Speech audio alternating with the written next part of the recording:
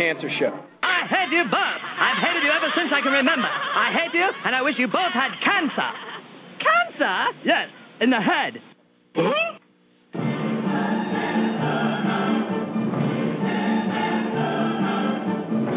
as mad as hell, and I'm not going to take this anymore. Pay no attention to that man behind the curtain. Are you telling me you built a time machine? Out of a DeLorean?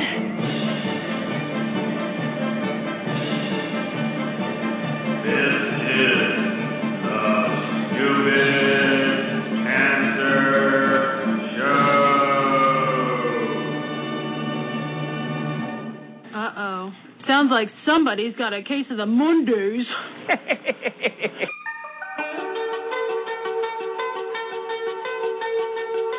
Hello there, children. Hey, kids.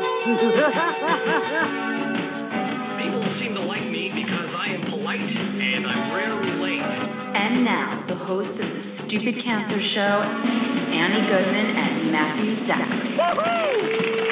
Not that there's anything wrong with that. Because he has a lot of chutzpah. All right.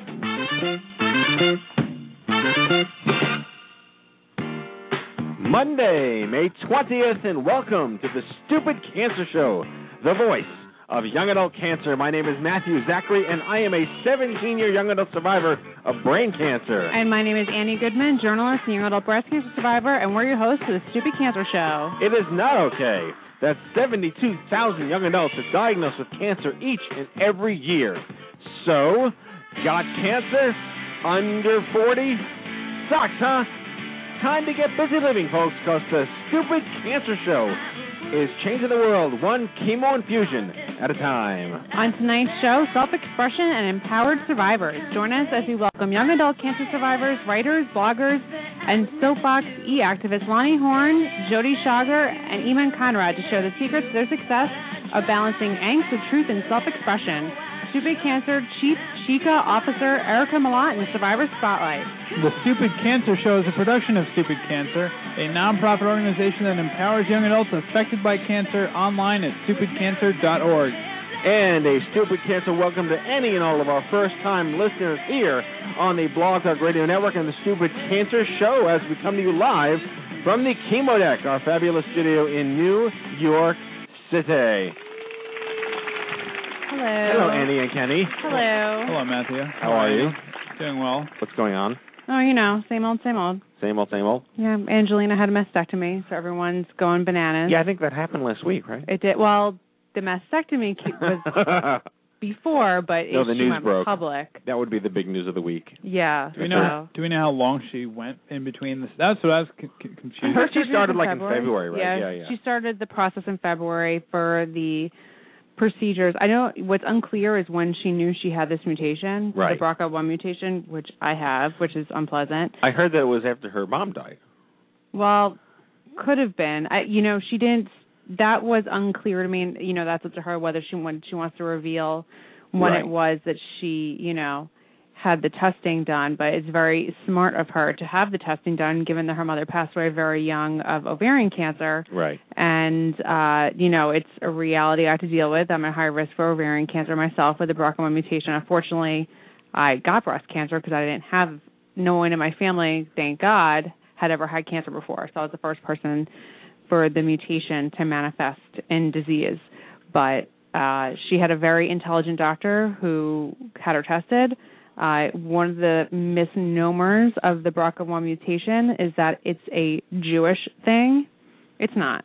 Although she's half Jewish. Is she? Yes. Okay. Well, it's the Eastern European background that it typically appears in, and while Jews are at a much higher rate for the people who do get the mutation, it's not just Jews who have it. I think the biggest misperception that is out there, and I don't know the answer, maybe you know the answer, about how the risk increases by having the gene, but by how much does the risk increase? And they were throwing all these numbers, like she went from a 20% to an 87% chance of getting, but that's not true, is it? No. Those numbers are inflated. No, they're not. I had almost the exact same numbers as Angelina Jolie, so I like to joke that I'm from the same gene pool as her. My risk for breast cancer was also 87%. And But is that over your lifetime or in the next year or two? No, it's over your lifetime. Right. But when you have the BRCA1 mutation, breast cancer tends to happen very young.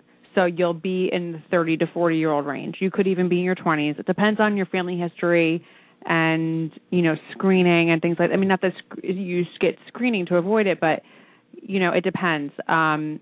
Since I'm the youngest person to get it, they say that you generally have to start screening 10 years before you had it.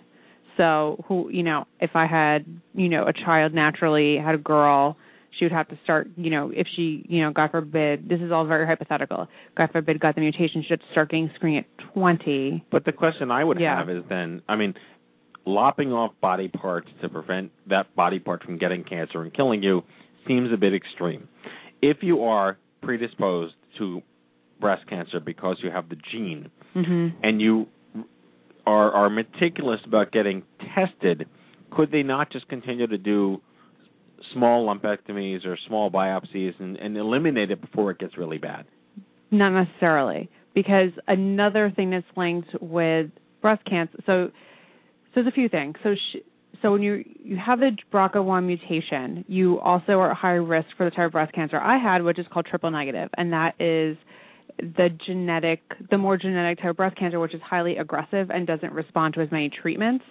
And you might, so say, for example, you would get a breast MRI, you probably wouldn't rely on just mammograms. It's not always, especially for someone her age, it wouldn't always be the most reliable. So you would probably get breast MRIs and get biopsies and things like that. But let's say she does get an early stage, whether it be stage 0, stage 1 breast cancer, it's so subjective because she could get a clean MRI, but then it could start coming the next month. And then 5 months later, when she would get her next mammogram, it could be bad. So it's not a slow-growing cancer. No. When it decides to go crazy. BRCA1 breast cancers tend to be significantly more aggressive than a non. And this is not everybody. This is just the lump of everybody of how it tends to be. The other issue is ovarian cancer. The screening sucks for ovarian cancer, and ovarian cancer is very dangerous once you get it because of the proximity to your organs. So as of this moment, I keep hoping there's going to be some sort of other treatment, but she is going to have her ovaries taken out, and she has said that she's going to. And the big part of it is that the screening for ovarian cancer sucks. You get it's kind of icky, but transvaginal ultrasounds, which is what they give you when you're pregnant, and that's generally the best way to do it. And there's a blood test, and the blood test is very finicky. It can be off for a bunch of reasons. You can get a lot of false positives, and again, it could be a more aggressive form of cancer where it sucks that this is the option. I've heard the people coming out and saying, well, what if you're a high risk for colon cancer? You're going to get your colon removed. It's so different because your risk for breast cancer is so high. Her ovarian cancer risk is 50%. My risk is 40% up until I'm 70 years old. Right. So, all right. So is the stigma then, now that we've instilled panic in every woman in America under 40, that this is really only 5% of all breast cancer or 1% of all breast cancer? It's a very low percent. I know it's under 10. I think it's a 5% of breast cancers are BRCA1. It's a very low, and it's a very low population thing. It's getting, breast cancer under 40 is very rare. BRCA1 is even more rare in that. And then triple negative within that is very rare. But is it worth it for women as a health risk measure to get tested for BRCA1? It depends on your family history. If you have a family history of... What if you don't know your family history? Just in general. If we get the chickenpox vaccine, right. Should we get screened for BRCA1? So let's say hypothetically you were adopted from Eastern Europe. You have no family history of any diseases because that's how you came to this country or came to your family. Maybe. If you were someone who your family history, like in my case, what's the most screwed up is that I would not be a candidate to be tested for BRCA1. But let's say you're someone who had a first-degree family member who had breast cancer under 50, or someone who had ovarian cancer under, I think, 50 or 60, or if they had both. Then you're supposed to get if they have not been tested, whether they passed away or didn't know to get tested because it was a long time ago, it would be advised to get tested. But I'm just saying, like a person is smart and people are stupid. If we mandated every woman to get tested for BRCA1, yes, it would open the floodgates of people but would it reduce the risk of people being afraid that they're in that category? And would it help push along the idea that it shouldn't cost you money to get tested? I mean, people shouldn't get tested unless a genetic counselor is telling them they need to get tested. You can't just go to Dwayne Reed and get a BRCA1 test. You will in 10 years. If the Supreme Court turns it, makes it that way, you might be able to. But right. No gynecologist is going. They'll hear you out on your family history, and they'll, if you're adopted, if your situation is you're adopted for Eastern Europe or whatever country it is you're from the United States, and you're concerned that you don't know enough about your genetic background. Someone in that scenario might want genetic testing in general because they don't know what mutations they might, whether it be like Tay-Sachs or sickle cell anemia, whatever it might be. They might want genetic counseling in general. If you are someone who thinks that you're at risk, you should get genetic counseling. You should talk to your gynecologist. You should not march into an oncologist's office and say, "Give me the BRCA1 test." You have. Hopefully, doctors will be smart about it and test the people who need to be tested.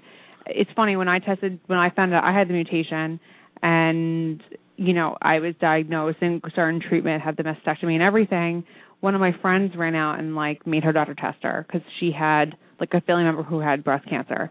And, it's just, hopefully doctors will be smart about it and test people who need to be tested, and that's what it sounds like. I don't think Angelina Jolie was trying to instill panic in people because she definitely made it known how rare it was.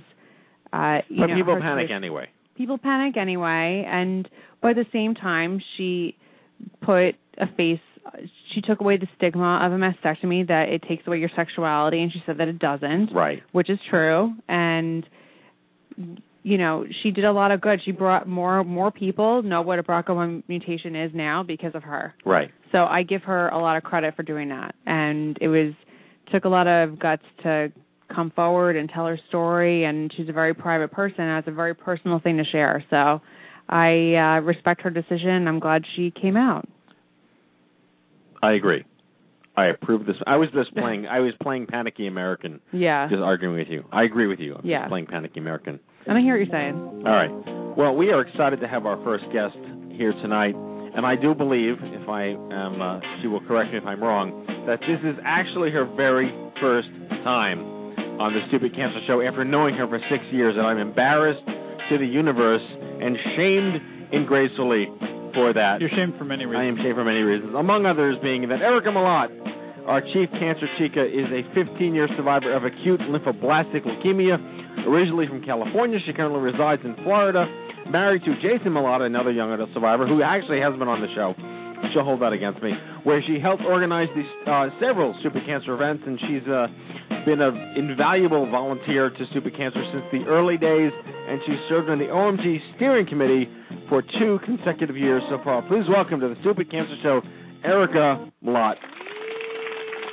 Thank you. Welcome. That was a very lengthy intro, but I liked it. It's all guilt-ridden. I was going to start with, how dare you have Jason first, but I let it go. That's okay. That's okay. Well, we have more empathy for him than you. So. Well, all right. Now you're on the show. Erica Reyes, everybody. Thank you. Bye.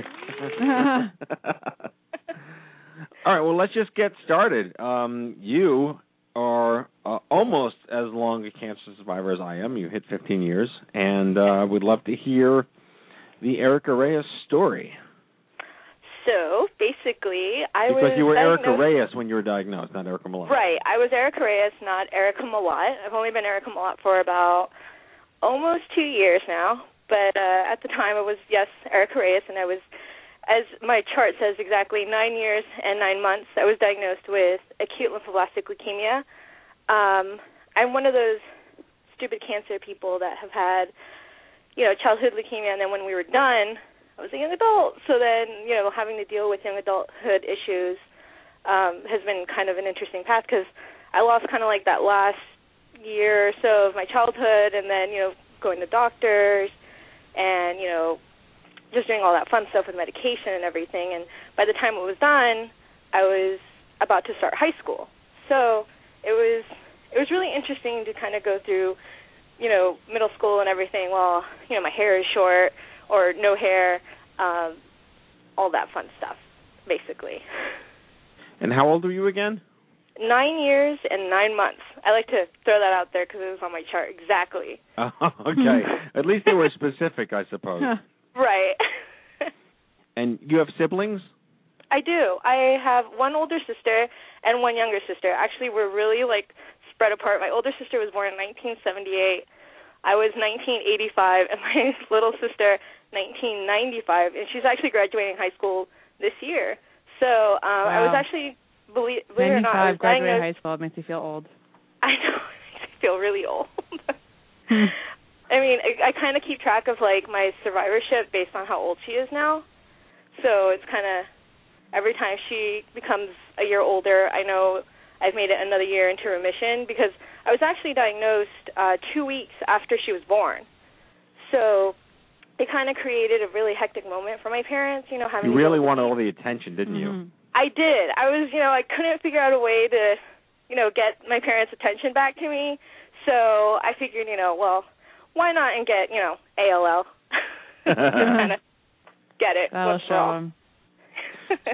So what's interesting about your story is that you're one of the individuals who had cancer in pediatrics and then dealt with late effects, and we call it it's the gift that keeps on giving type of stuff. People tend to think, well, you're done, right? Go home, get on with your life, and that doesn't typically happen. And when Stupid Cancer came along in 2007, back then it was called I'm Too Young for This, you were one of the first, you and Jason, I think you were dating at that time, but you were just two of the early adopters of the organization, if you could refresh my memory. Yeah, I do remember I don't remember how many people there were in the organization to begin with. I just remember the way we found it was actually, Jason and I had met through a support group through American Cancer Society to begin with, and we were really one of the few young adults in the support group. And, that had begun with me, basically the way you said it, oh, you're done, go home. And all through high school, I was just desperate to connect with someone who was going through what I was going through. And, it was I didn't know what to do with it because I wanted to, just get through high school, deal with normal life, but it was hard because, no one understood why I would just suddenly get sick. And when I was done with high school, I finally decided, you know what, screw it. I'm just going to see what's out there, started looking up on the internet, and found the support group, which only found 2 other people, and one of them being Jason. We actually wound up connecting through that, and then, lo and behold, we started dating, and then we kind of abandoned that group because there were no other young adult survivors, and Jason actually was the one who introduced me to Stupid Cancer, or I'm Too Young for This at the time. So I remember, because I Facebook messaged you, this is when Facebook was also very new, and asked if we could go see your office because we thought, it was oh my God, it's Matthew Zachary, can we go see the office? And it was going to be so cool. It was my first time to New York City, and wouldn't it be awesome to go see the Stupid Cancer office as well? And little did you realize that I was at a desk in an abandoned elevator shaft. And then he wasn't cool. And I wasn't cool in any way, shape, or form. Right. No, it was, I will say I was pretty surprised. We were, first of all, amazed how much stuff you got into that one room. I mean, you were the master of Tetris, apparently. I mean, that was amazing. No, my OCD qualities came in very handy to fit all that crap into the tiny room with one window. Right, and I remember when Jason and I were going up there looking for you, we walked into the first doors, and I remember looking at him and thinking, are we lost? And he kind of gave me the same look, and I finally said, so do we go through these doors? Is there, really an office here? He's like, I think so. I hear talking. And sure enough, there you were. So let's get into some of the young adult specifics here. So obviously you were insured through your parents when you were diagnosed. Mm-hmm. You went to college and you have your own insurance now. Or you deal with, how often do you see doctors? You know, we try to squelch the idea that, oh, you're all done, you're just done. But what are you up to these days as far as, consequences or side effects outside of having to deal with Kenny and I? The biggest one probably for me right now is probably insurance. Believe it or not, since my diagnosis, I haven't needed to go to the hospital since, thank God. But my insurance is astronomical. I can't believe it. It's something that I've been dealing with since I've been put on my own plan, and at one point was paying $300 a month just for myself with barely any dental. They would constantly fight me on anything that I wanted to go see for a specialist just to do my own yearly checkup, which was what my oncologist recommended. I mean, sometimes they would decide to pay for it, and sometimes they wouldn't. Sometimes they would decide to pay for my labs, and sometimes they wouldn't. So it was constantly a battle with them. And, I finally switched health insurance companies, and, to bump it down a little bit, which is now $233 a month, but they have better dental, better insurance, and they fight with me a lot less than the previous company did. I've been pretty fortunate not having as many side effects yet. There's still some that they're really watching out for, early menopause,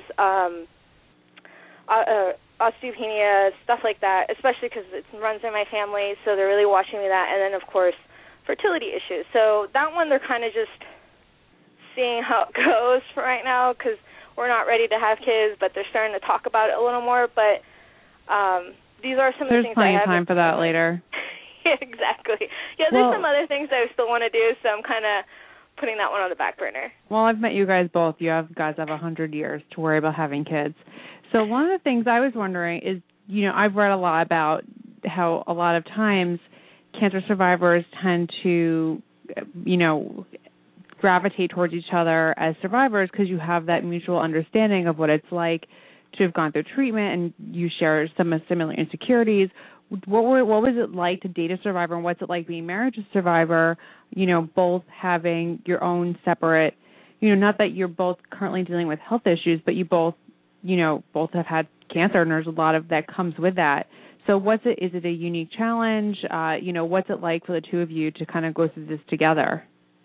It's actually pretty interesting. It's hard to explain because before I met Jason, I met other people who I kind of spoke with that had cancer and were going through it or had survived it. And the biggest one I tell people is they're like, oh, it's probably so much easier just to date someone with cancer. And it's really not, because my biggest thing is that assholes can still get cancer too. So, and which I found out, because some of them would be, I thought, they would understand, and it kind of still, I had some guys that weren't interested in me when they found out that I might not be able to have kids. Mm-hmm. So, and they had these cancer guys? too. Crazy people. And so, at that point I thought for sure they'd understand. And with Jason, it just, I don't know, it just kind of clicked.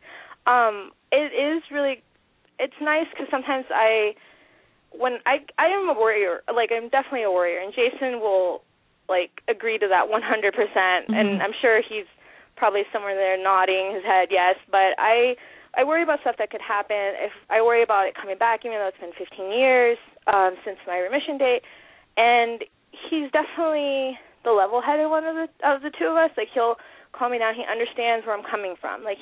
Because he's involved and because he has seen it, he's really helpful. He just knows exactly where it's coming from. He knows, because some of the issues I have is that, with ALL, you don't really have, or for my case anyway, I don't really have any scars. I don't have any indication of my cancer. So sometimes I'll just feel really lousy one day or just exhausted for no reason. And we'll be with friends or something, and he is great at, playing it as if it's, not a big deal, or, just understanding that I need, a day to just, rest, because if not, I'll really wear myself out and get sick. So it's interesting, but there are definitely some challenges to it. I mean, obviously because we both have to deal with our, stresses of our yearly checkup. He gets stressed out over it too. I get stressed out over it. Then I get stressed out about mine, and he gets stressed out about mine. So there's still, it's really unique, but it's interesting because, that's definitely how we met, but not why we, why we wound up getting married, obviously. So, but it's interesting because sometimes I still stress over some of the same things that people have issues with that are dating non-cancer survivors or non-cancer patients to this day, and I worry about that he might have those issues. What if he can have kids and I can't? And he says that's okay, but does he really mean that? Even though I know he does, but that's just me worrying in the back of my head, just telling me that.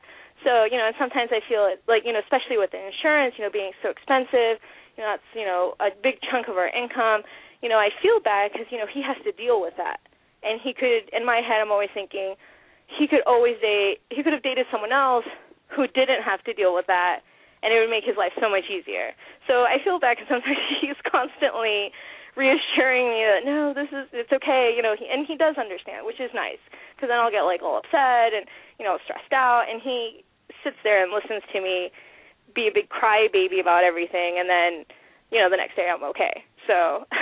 Well, that stress does not get any easier for anyone, whether you're dating a cancer survivor or someone who's never had cancer. It's just from meeting other people who've, dated and gotten married and moved on with their lives, it's tough for everybody. And, I give you guys a lot of credit. It's great that you guys have each other to support each other, because sometimes it is very difficult that even, I've heard of a lot of marriages having problems, especially if they've gone through the treatment together, where one person had it and the spouse has to support them just because of the toll it takes on the relationship. That it's great that you guys, have an understanding for each other, and don't ever sell yourself short. I know it's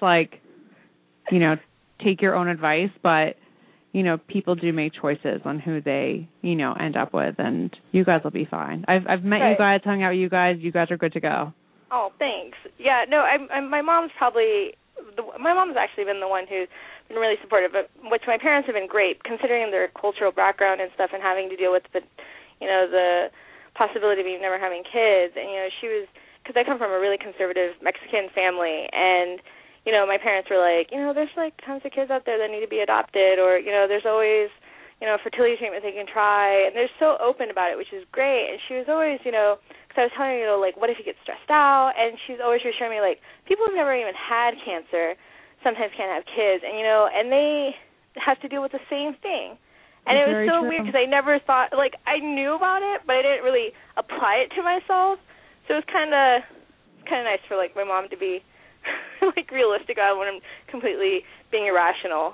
And one thing my doctor always told me while I was going through treatment and the uncertainty of not knowing what my fertility situation would be on the other side of chemotherapy, my doctor said you don't have to carry a baby in your womb to start a family. Right.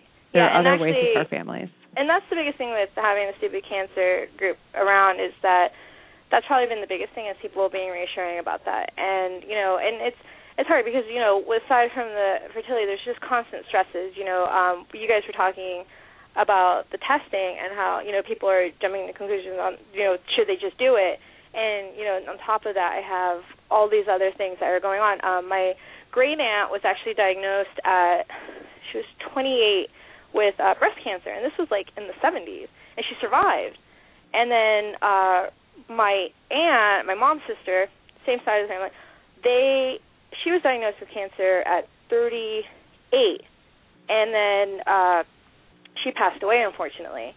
Then, of course, my grandmother gets a really rare form of ovarian cancer just 2 years ago, and then, we have this one aunt who's, I'm convinced, is a hypochondriac, and she's just obsessive over it. And so she wanted to actually do that same testing, and she calls my mom and freaks her out, and then, I have to get it tested. So then I kind of get stressed out about it. And it's funny because the fertility thing will kind of knock me on my ass, whenever I think about it. But as far as, the testing stuff, I've kind of used that as a moment to, empower myself and, educate my family, because I feel like sometimes they don't know exactly what's going on. And then, just to try to educate them about it, especially my mom, because that's where I get my worry, I guess my worry thing from. So, but yeah, it's a mother hard, in passing along stress to children. You are the most Jewish Mexican I've ever known in my entire life. Anyway, we have like a minute left, Erica. I just wanted to ask you one last question because you've been involved literally since day one. You've been a cornerstone of the growth of this brand.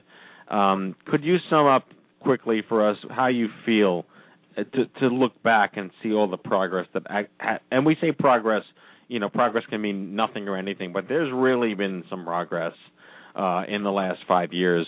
What would you say to the young adult diagnosed today that they would not have been able to have been told 5 years ago? Oh, man. My favorite thing to say is things get so much better. I mean, that's the only way I can put it. 5 years ago, when we had this, I really had to be patient. I went through middle school, high school, and dealing with, body issues and stuff. And right now, there's just so much that's changed. I was telling someone, middle school, it was miserable because my hair was short. And, now it's, the coolest thing ever. You can do everything with short hair. And, it just gets so much better. You just, find, look it up, find people. We're out there. We're out there and we want you, to be a part of our group, and we'll be there for you. Is the best way I can put it. I'll be there for cancer, you. making everything suck a little less. Mm-hmm. Exactly. Well, thank you so much for coming on the show. Long time coming. Thank you for having me. And you know what? Better that you're on 2013 than 2007 because no one was listening back then. So I know, right? No one remembers Jason's, right? Who? Who? Never mind. I know. Okay. That's what I said. Old news. Well, thank you so much, Erica. Thank you, Erica. Take care of yourself. Thanks and we'll for talk having to you me, guys. soon. Erica Malott, everybody. Thank you. Adios, mi novia. Adios, mi amor.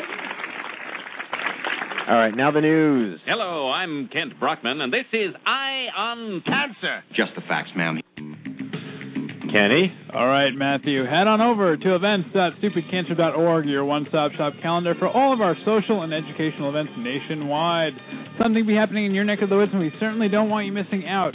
We have a lot of meetups coming up in Denver, Rochelle Park, New Jersey, Astoria, New York, San Clemente, California, L.A., and more L.A., and more L.A. Really? Wow. A lot of L.A., a lot of Denver.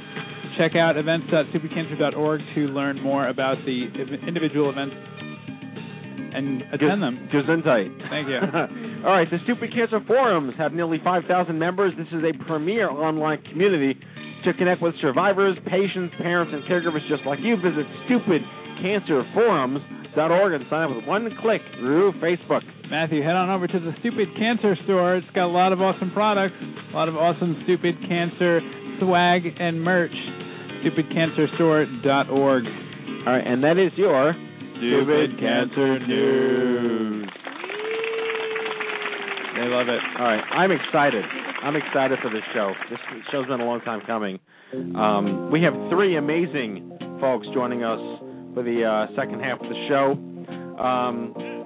Annie, why don't you take on? Sure. We have a trifecta of writers. We have Loni Horn. She's a professor at Vanderbilt University. As a social scientist, she looks at the complex and often fraught interactions between people and institutions. When she was 38, she was diagnosed with breast cancer. And joining her also is Eamonn Conrad, a Ewing sarcoma survivor who is a blogger for Huffington Post and also has a personal blog. And rounding it out is Jody Schoger. She's a writer and cancer advocate with more than 25 years of experience in PR and communications in healthcare, science, and education. Following her own diagnosis with locally advanced breast cancer in 1998, she has since devoted her energy to helping other survivors. So welcome, Jody, Loni, and Eamonn. Good evening. Hello, folks. Hi. Hey. Hello. Hi. Well, I got to tell you, there could not be a better time for this show on self-expression and dealing with being pissed off and knowing the right ways to do things and the wrong way to do things. And I say that because Jody and I recently did a blogger conference together about right ways to do things and wrong ways to do things. And Loni and I have known each other for a long time through that meeting also. And I stumbled upon, am I pronouncing your name right? Is it Eamonn or Eamonn? Eamonn. Okay. Close enough. Hey, I got to try. People call me Matthew, so, I got to ask. Yeah. So, I stumbled upon you on the Huffington Post, on the Generation Y thing that they're building, and there's so much content, there's so much information, there's so many haters, there's so many good and great things out there. How do you make sense of it? How do you sort of take all of your interest, your rage, what you want to say, how you want to say it, who you want to say it to, what platform do you want to say it on, and get that out there in a meaningful way and build a following and become an opinion leader within your disease? And I think the three of you have done an amazing job, not just defining how to do that, but making yourselves so well known and followed just through good writing and good articulation. So with that said, I just want to start quickly with Jody, because you and I are mishpacha at this point, having gone through now 2 workshops together on this. And I was so impressed with how you were. I think I joked in that video that it's always a great event when I do the least amount of speaking. Yeah. So you took the lead on that, funny. and I'd just like you to talk about how you got started in this. Take a few minutes, and we'll hit the other folks up. Sure. Well, one, I'm going to jump to the present from the past a little bit and how I got started. I was a 15-year survivor and recently was diagnosed with metastatic disease. So, I mean, this puts me in a different chapter and doing the same thing that I did before, but from a new perspective. And I think, well, not I think, I know how I make sense of any of these. This experience is by writing about it. I have to go find the information, and then I have to try to describe what that information means in the real world. And that exploration of cancer, the experience, how it impacts me and others, that's what really makes it bearable. It helps me find a wider purpose.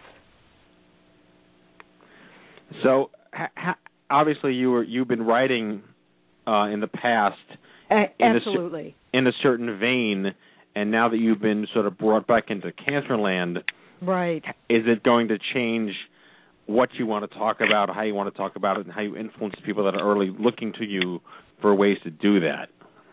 I'm sure it will, just simply by the experience of possibly being ill down the road. Right now I'm quite well, but I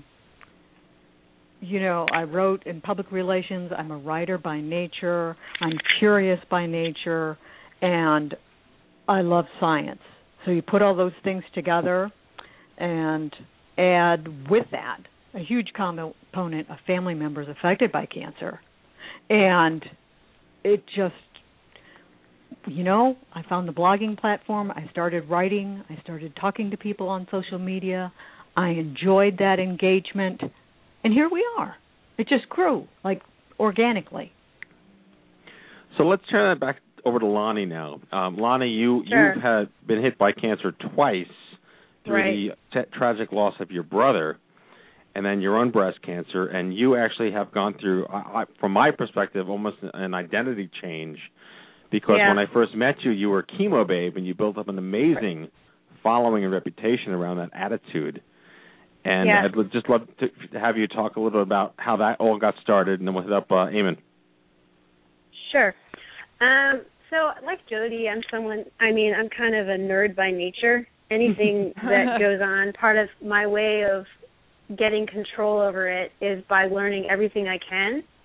And then I think because the cancer is so traumatic, and especially 2 years after losing my brother, I was diagnosed. So I was pretty pissed off.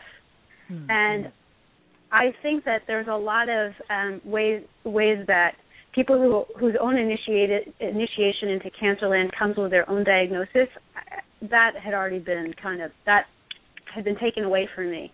Mm-hmm. So my own entry into the whole process was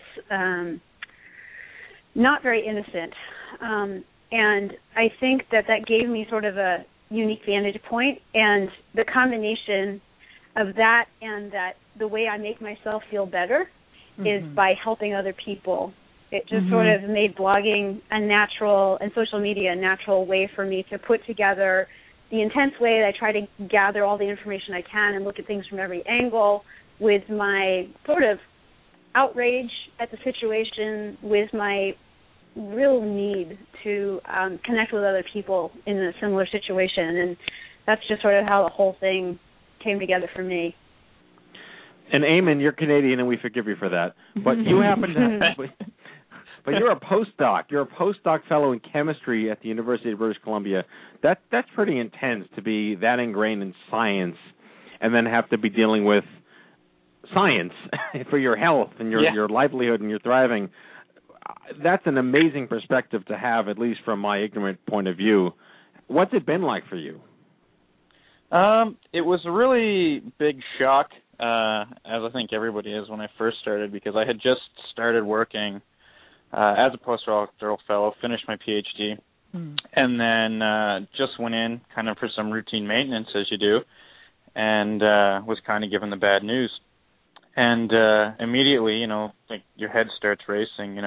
I work with chemicals every day, and to be being told different types of drugs and medication that you're going to be on, knowing what they are ahead of time, does really put a bit of an interesting spin on it, because you're aware, you see these examples, you see other researchers talk about these types of things, and you're all of a sudden it's not a mystery, it's going to hit you. And even if you don't really have a full understanding, like I didn't know a lot of younger people, or a lot of people in general actually, who had gone through cancer. I've been very fortunate in that way. It immediately, I think, sent a really hard shock through my system. And Jody, when you were going through this whole thing yourself, it was 1998. That was before the land of Twitter and Facebook, right? And before, that was part of the days of AOL chat rooms. No, that's exactly right. Dial-up internet. So, tell us a little about how you got started when, to be perfectly honest, your resources were kind of limited back in 1998. Not that it was like the golden ages. I mean, the internet did exist, but it's just not like it is now. We did have electricity. Yeah, right. We had electricity, we had color television, we had phone lines, and we had email. A lot of information was coordinated via email with family members and friends. It wasn't as simple, of course, as jumping on Facebook. And you could research, but not to the degree that I can pull up academic papers from PubMed now. I had a friend who was a PhD who helped me find some studies. But honestly, at that time, everyone who had breast cancer was carrying around this giant book by Susan Love. And no one is carrying around books now. No. They're carrying around... Well, I might be, Jody, but... yes, I am, but you and I are geeks. We said this. It's true. We're totally geeks. We're all for the geeks. most We're in good part, company. Yeah, we're in totally. So for the most part, I started getting involved, on a local level. But it was really the advent of social media when I first started blogging that helped me find or to solidify my voice and platform. It's like all these other experiences when social media came into being just worked incredibly well for me. So, if we were still back in the glacial times, I never would have met you guys. That's true. Right? Mm-hmm. Yep. I mean, it's just so weird to think about. There are so many people I'm connected with. Yeah. They're all fabulous. I never would have known them if it had not been for this medium. I sometimes feel like social media lets you sift through and find your people. Yeah. I mean, Jody's one of my people. We're people. Jody and I found each other early on. I don't even know how. But I don't either. We were just talking one day. Twitter. It was Twitter, and you find if you connect with somebody like that strongly online that that often carries over. There's a reason for it. So it's kind of amazing, that part of it. So Jody's been a big sister to me in a lot of ways through this process, and I absolutely would not have met her. No, without. I mean, my life would have been deprived. No, really. I mean, we wouldn't have been on the panels together, right? and had a fun time and helped each other articulate things that we've experienced, because I think that's part of the dynamic. Yeah, you guys exactly. make me better, and I hope vice versa. Right, but Absolutely. we're looking at the three of you coming into the content world in oncology or e-patient, the universe of empowered patients, at three different points of sort of civilization, if you would. Jody came in 1998. Yeah, Loni, you grandma. came in around 2006, 2007, right. I suppose. 2008. But my brother had a blog. That was part of why it even occurred to me that was a good way to. Okay. Yeah, a live journal blog. That gives you an idea. Live of the journal. Era. Mm-hmm. Right, and Eamonn comes journal. in when Huffington Post has a huge ecosystem for young adults now. So I think we've all been paving the way for each other to build this in kind of this interesting harmony that we didn't even know existed. To have that platform, but I think what the common theme is, it's not when you have the opportunity to put stuff on what platform, it's what you actually put on that platform. What are you saying? So I was hoping each of you could take a moment to talk about how you decided to sift through what you were really upset about, and actually, because you all write so well, do you have writing backgrounds? Did you learn trial by fire? How is it that you choose to say what you say when you say it? And especially, Jody having relapsed at this point with this new diagnosis, you must be seething with rage to an extent that you want to say a lot of things that you didn't ever maybe have to say or used to say a long time ago. Well, actually, kind of right now I'm still a little bit in the muted mode, like coming out of Shock Central. So I'm not real angry. I've been spending time just trying to stay calm and look at the information, look at choices. But content-wise, for me, one thing that has been number one from the get-go is to have accurate information about cancer. And survivorship, and all the survivorship issues that were not discussed, that people still don't understand, pointing out resources. I mean, that is something that just catches me on fire. Now, if I get angry, those are the kinds of things that I get angry about, that people can't find or don't have the tools, to find information about cancer that they need when they're diagnosed. And so even you... Oh, sure, go ahead. Oh, no. I was just going to say it's really important that I make sure, what I'm writing is accurate. I fact-check it, et cetera. Yeah, it's all very, very important these days. And, Eamonn, when you wrote one of my favorite Generation Y columns, things I was told during chemotherapy, I want to talk a little bit about that. It's something that every single person who has ever gone through treatment can relate to. So why don't you tell our listeners about, pitching this column to the Huffington Post and what you wrote about, why you wanted to write about it. Well, when I started writing this type of article, one of the things when I was going through treatment was I didn't do a really good job or spend a lot of time at really processing what was going on. I didn't feel great most of the time. I had a lot of chemotherapy, which didn't do my brain any good. And then, so I started writing this as kind of a reflection to myself about some of the things that really had been said to me. Now that I have the ability to actually really process it, really think through some of the things. And it's kind of weird when you look back at some of them because, people aren't trying to necessarily be mean or hurtful. They're trying to be complimentary with some of these. Like when they say, you're bald, that's a good look. That's fine. But then when your eyebrows fall out, your eyelashes fall out, it's more obvious that you're sick. You don't look good. You don't feel good. And I started writing this. And the big thing for me was, I didn't know who to talk to about some of these things because a lot of these things I could say to are from people who generally care about you. And, they're not trying, they're not trying to be hurtful. They're not trying to be harmful. They're trying to build you up at maybe a time when that's not really possible. And so I just kind of started writing, started kind of thinking about it. you know, and for me it was just kind of looking forward. You know, I don't know if I'm going to get sick again or not. It's one thing that every cancer survivor kind of lives with. And, you know, maybe it'll make people think maybe a little more about what they're going to say. And, you know, for me personally, you know, I don't mind being told that, you know, hey, you don't look right. You look like garbage. You know, I feel like garbage.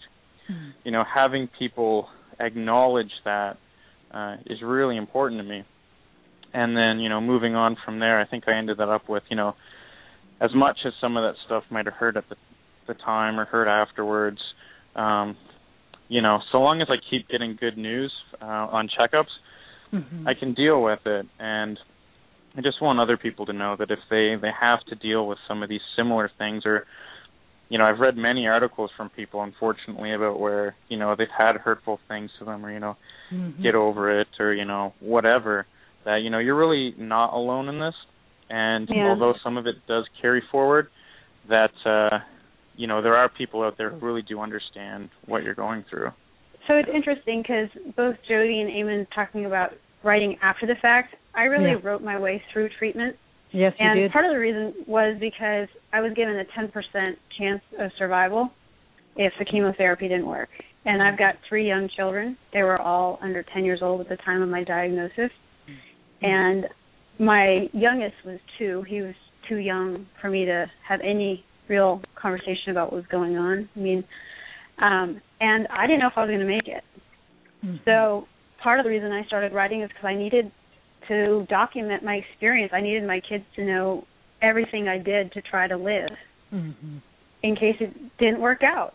And that was not a hypothetical to me, given that my brother had died 2 years prior. So I wrote from that place, which is a place of kind of passionate desperation in a way. And through my posts, I kind of figured out what my topic was based on what resonated with people. And what I realized is what I was talking about, which is thematically related to the research I do, was the social and emotional aspects of cancer, which really there isn't a lot written about that. And, you know, you're talking about, you know, touches on that. Stupid Cancer, that's a big part of the reasons for the organization. So, you know, we're the ones that are writing about it. I found my kindred spirits, but I was writing in real time about, with my training as a social scientist, I joked that it was field work in Cancerland, you know, my accidental field work. So, you know, I did bring that skill set, Matthew. You asked, like, what we brought to it. I mean, I was trained as an ethnographer, so going in foreign cultures and trying to make sense of them. Well, Loni, sorry if I can hop in. Loni, to your point, I think the way, it wasn't just that you were writing in triage. It's the embodiment of the attitude you chose to take. It was almost, there was a certain degree of shock value to, your avatar to begin with. I think you were like lace stockings with a whip or something like that. You're like kicking cancer's ass. I had the same thing happen that Eamonn did, where, you know, people would say those awkward things, and I can take compassion, I can take love. I can't really take pity very well. And actually, the day that I took that picture was, it was my 5th chemo, and my friend was about to drive me there, and I said, you know, let's stop at the sex shop, let's take a funny picture, I have an idea. I'm totally bald at this point. And I put on that leather thing, and she starts taking pictures of me posing in these different ways. We actually got kicked out. They tried to confiscate the camera. And that chemo actually was the chemo that almost killed me. I had an allergic reaction to the chemo. So I kind of have this feeling. It was my 5th chemo. I had an allergic reaction to Taxotere. They had to, like, inject me with steroids. And that one almost got me too. So anyway, I kind of had this feeling like, I remember before that chemo, I said to my doctor, I think the chemo is going to kill me, because I could tell my body was not tolerating it. And so I think it was kind of, that whole picture was kind of my fuck you, like, I'm not going to, like, let this crush me. So it was really a fighting moment and sort of mischievous moment, and it cracked my friend and I up so much, and her husband is an architect and has all this graphic software, so he turned it into this, like, comic book icon. and that just became my avatar, and it still is on my blog. Well, let me turn the conversation over back to Eamonn for a second, because, again, we talked about following in footsteps and progress.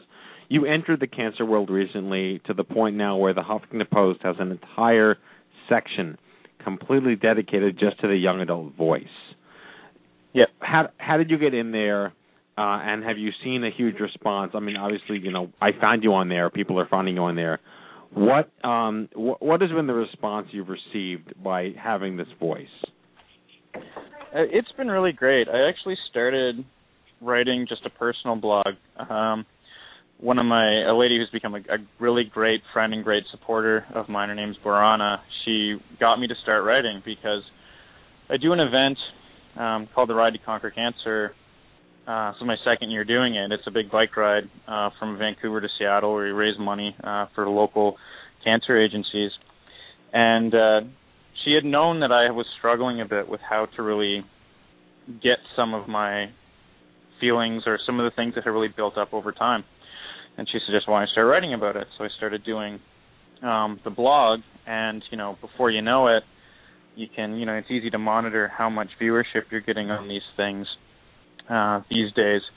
And it started to build and build, and then she kind of helped me out with, there were some postings with the Huffington Post, and it was, maybe we should take a try at this if you want to reach a bigger audience. The blog had seemed to be going pretty well. There was lots of positive response.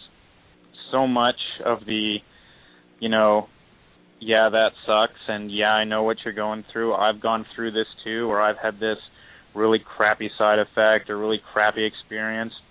And it just became a big kind of breathing out, like you're just like finally like it's all able to come out now. So a lot of the things that I couldn't say came out, and then even through emails and contacts, people contacted me through the Huffington Post articles, through Twitter, through the blog.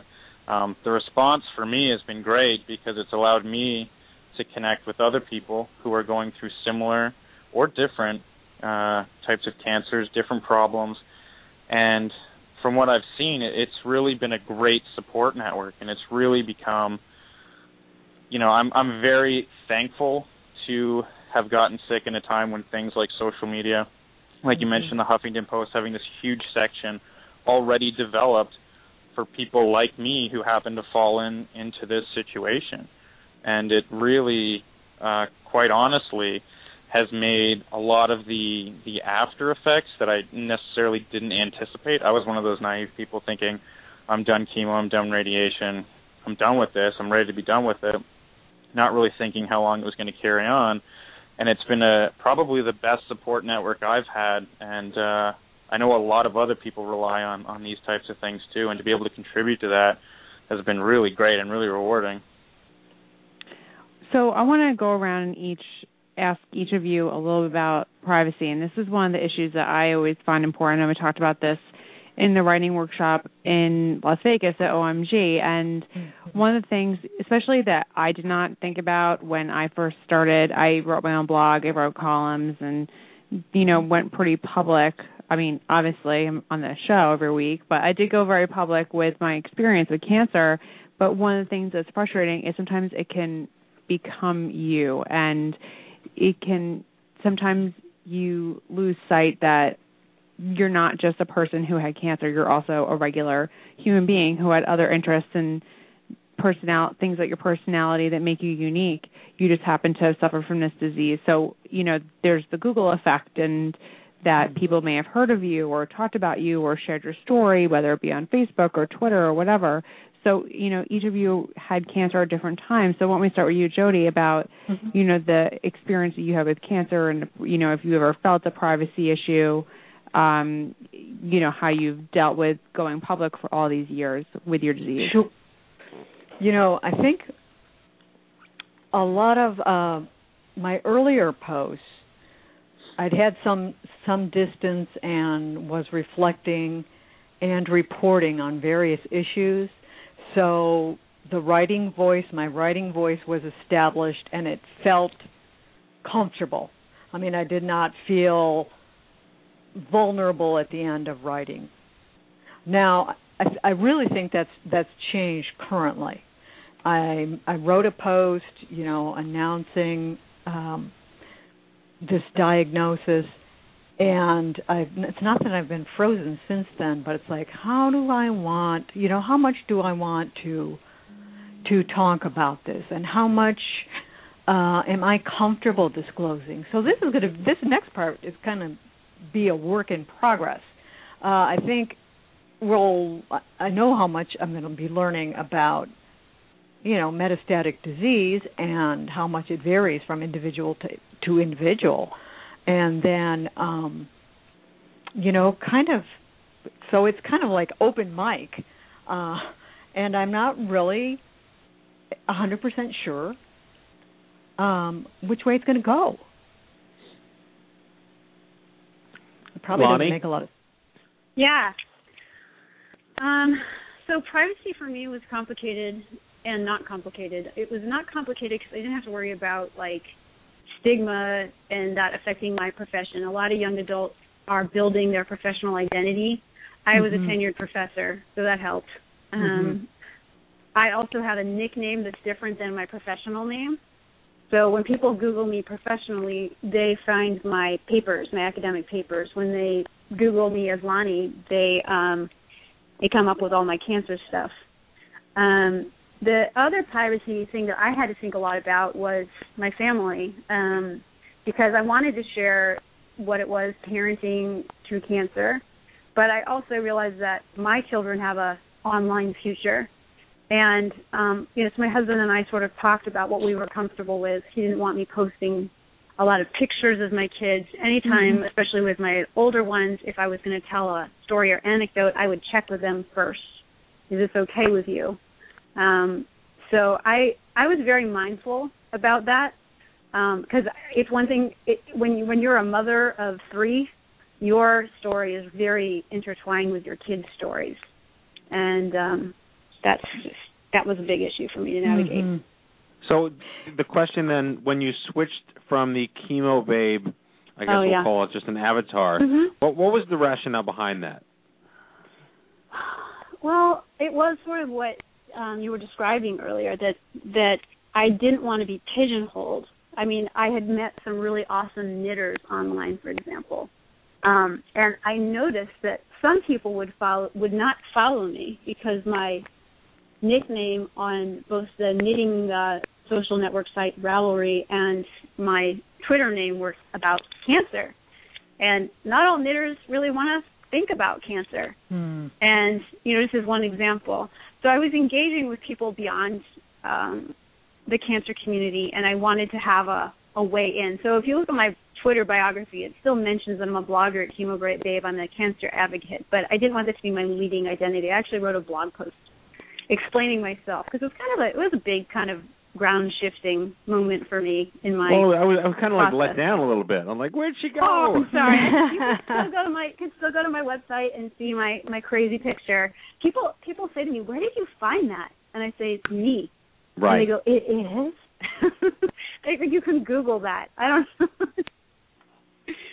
Anyway. So, Eamonn, you are postdoc. You have your PhD. There's reputation. There's recognition. What is it that you do or do not want the world to know about you? And you've clearly chosen the largest global platform to talk about it. What are your thoughts on privacy in your career and moving forward? Well, I think one of the biggest things I try to do, because obviously, like you said, when you start blogging, everything you put out there, people are going to see.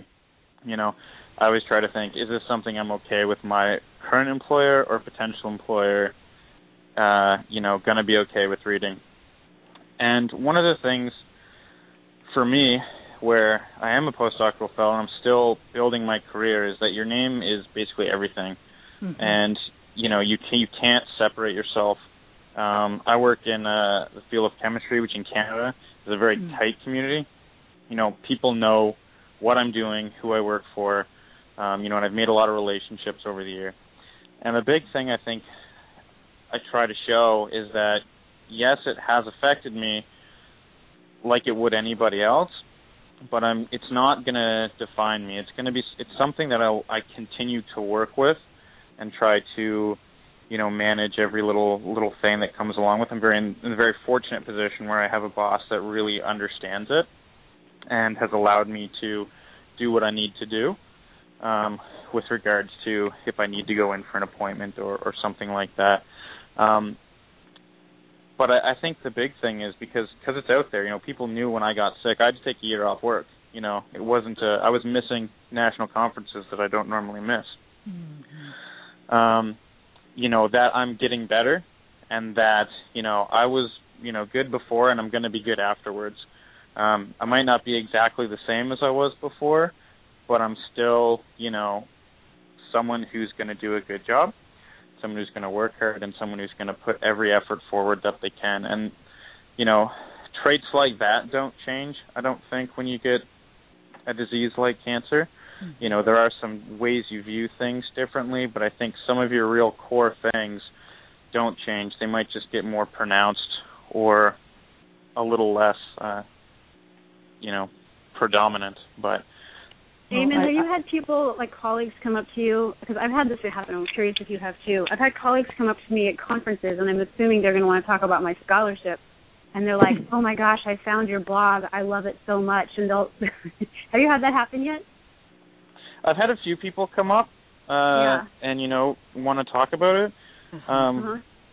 But I'm comfortable with everything I've written. So when I've put it out there, I'm okay talking about it. Yeah. And I think that's one of the big things you have to do. You don't want to look back in 3 weeks and be like, "Oh man, I don't want people thinking or knowing about this." Exactly right. That's exactly right. You have a kind of, or I do, and I think the longer you write, the more this tunes. There's an inner editor that's bad, okay? That's the one that keeps you from being authentic. But if you are honest emotionally, that authenticity comes through in your prose. And it's so important. You don't have to be saying anything or disclosing anything that may embarrass you to be authentic. Yeah. Which really... Yeah, I know for me, like anything I write for like the Huff Post in particular, I'll write it, I'll sit on it for a week, go back and look at it again and think. Yeah. 'Cause sometimes, you do have a bad day where you're like, "Oh, I just want to write this down," and scream and yell and punch a pillow or whatever. Right. And then, that's not the day that you want to be submitting your your articles and those kind of things. But you can get a lot of constructive stuff out of them. And I've found that, so long as I'm okay with what I've written, then I'm completely fine talking about it with people. Hey, folks, we're almost out of time here. I know Annie wanted to have one more round of questions before we have to wrap. So I wanted to ask real quick, I guess we could start with Eamonn first. You last word on that one, first word on this one. What's your advice to people who are, whether they're in treatment or just diagnosed or 20 years out of treatment, what would your advice for them with starting writing, whether it be a personal blog, Huffington Post, whatever the medium might be? What would your advice be to them?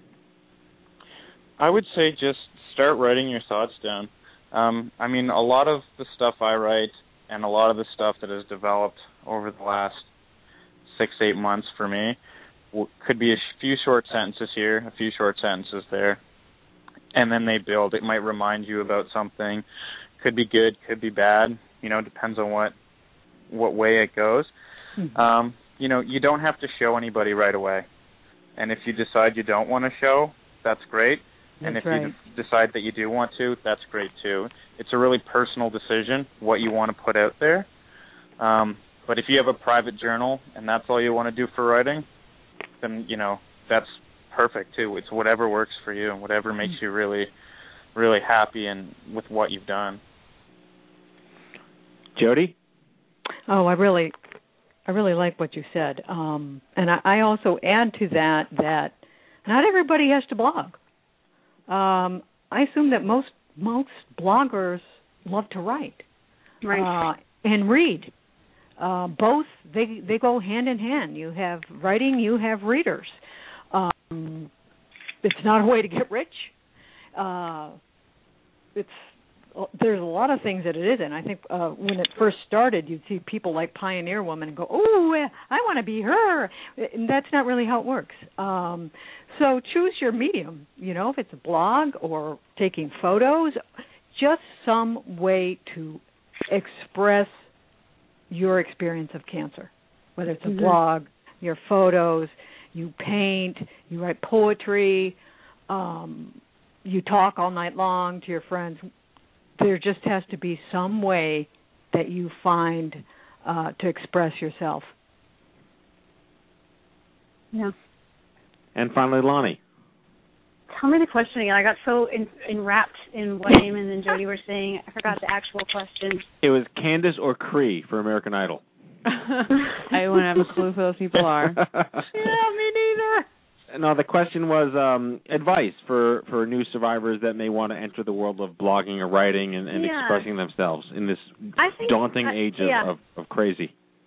Okay. I think that finding your community, like Jody was talking about before, is important because blogging is a dialogue. It's different than a journal in that you have readers and you respond to other people's writing.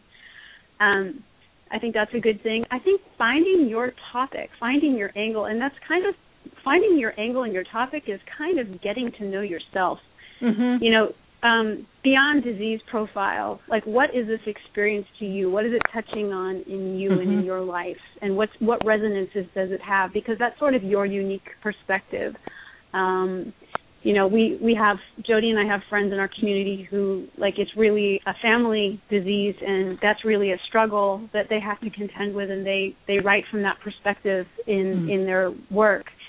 Again, me, I'm social, emotional, and, I wasn't going to even write a blog post about Angelina Jolie, but then I realized that I was hearing something that I hadn't seen anybody write about that connected with my angle of, what is the emotions here? What are the emotions of mastectomies?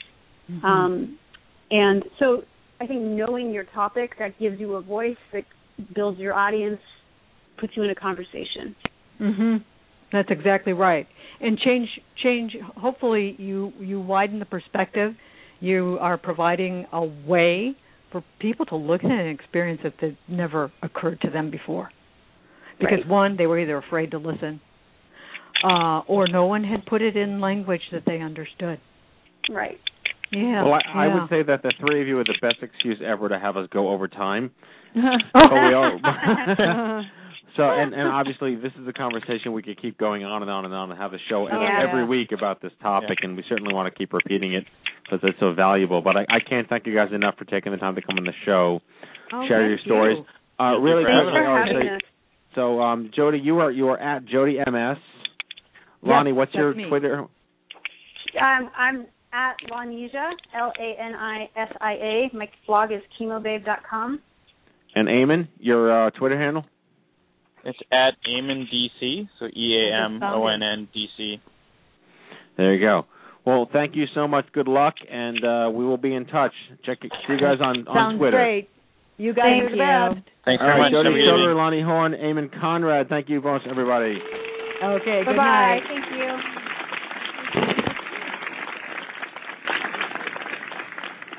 I love these shows. I do too, and I try to keep away my own personal thoughts, but one thing I have to say, and I don't mean this to discourage, I was one of those people who, if I had feelings, I just would type word vomit and then hit publish on Tumblr. It's really hard for me to read my blog because I wrote it when I was in treatment, when I was diagnosed, and that's kind of how I let the world know I was diagnosed with cancer, and it's really actually painful for me to read it. It just reminds me of, all the part of it is good. I'm glad I did it because it brings me back and reminds me of the feelings that I had while I was going through everything. But at the same time, it's really difficult to relive everything because it brings it back, and it makes me remember how shitty I felt during chemo, how scared I was when I was diagnosed, how horrible it was when I had to lose all my hair. It was just, in the moment, you're doing what you have to do to survive, and you're just kind of like, well, I don't want to die, so I have to lose my breasts and I have to lose my hair and I have to feel like crap for 6-7 months.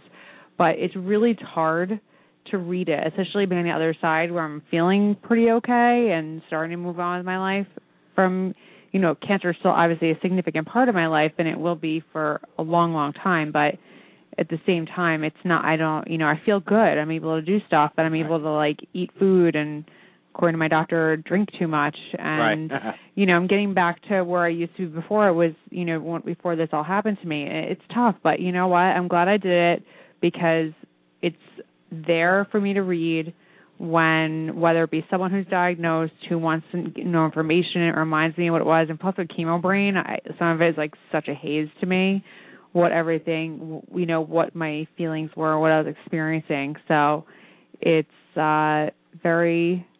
it's good, and it's also very difficult for me to read it. This show is almost more therapeutic for you than our guests. Yeah, I kind of dealt with these feelings, I guess, in Vegas when I did the workshop, the writing workshop. I kind of dealt with it, but I started dealing with the feelings when it was I sometimes, by going so public, you forget how many people are reading it and how people can share it and send to everybody. That sometimes when I went out, and granted, when you're a female, you're wearing a wig, and you feel like sometimes people are staring at you, they look at you weird. And sometimes I felt like I was walking around with a tumor on my face because the way people would look at me, and then people would say things like, "Oh, I read your blog, blah blah," or people would message me, "I'm reading your blog and crying right now," and that was just, I wanted people to understand what I was going through, but at the same time, I felt like cancer was preceding me. I'd be walking towards people, and it'd be like a tumor was walking in front of me. I was walking a tumor on a leash, almost. I don't know how to explain it, but I just felt like my whole life was cancer. Well, it's not as bad anymore. And now you're just hosting a cancer show. Now it's just now I just talk about it all the time with you guys. Yeah, exactly. Well, again, I think this is a great show. It was. And all that jazz. And writing is very important for the young adult movement. It's a very unique and special... We need your voice. It's a very unique and special way for us to all share experiences, to make noise, to get noticed by whether it be legislators, doctors, oncologists, drug companies, whoever it may be.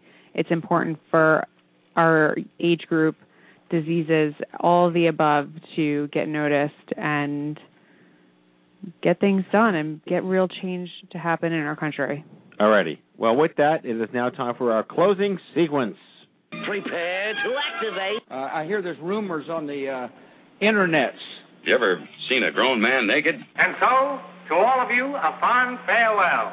Hooray, I'm helping. You are a meathead. Oh, Magoo, you've done it again. That was so terrible, I think you gave me cancer. Okay, folks, that's our show, our 266th broadcast. We hope you had as much fun as we did poking a stick at stupid cancer. We'd like to thank our guests tonight, Erica Malott, Jody Schoger, Loni Horn, and Eamonn Conrad. We'll be off next Monday for Memorial Day, but we will be returning on Monday, June 3rd. Join us then to talk about Stupid Cancer Canada. Yes, Canadians get cancer too, and it sucks just as much for their young adults despite a different healthcare system. We'll be speaking with Jean Lamantia, Dawn Cleary, Deb Bridgman, and filmmaker Mikey Lang to share their stories and talk about maple syrup and what's that coffee company again? I don't know. The Montreal Canadiens. Tim Hortons. Oh, Tim Hortons and the Montreal Canadiens. Yeah. And the Mounties. All right, folks. If you've missed any of our past shows, download them all for free on iTunes at itunes.stupidcancer.org or check out the archives at stupidcancershow.org. Remember, if it ain't stupid, it ain't cancer. Live from the chemo deck on behalf of Kenny Kane, Andy Goodman, myself, and our whole team here at the Stupid Cancer Show, have a great week, and we'll see you back here in 2 weeks live at 8 p.m. Happy Memorial Day, everybody. Good night. Bye-bye.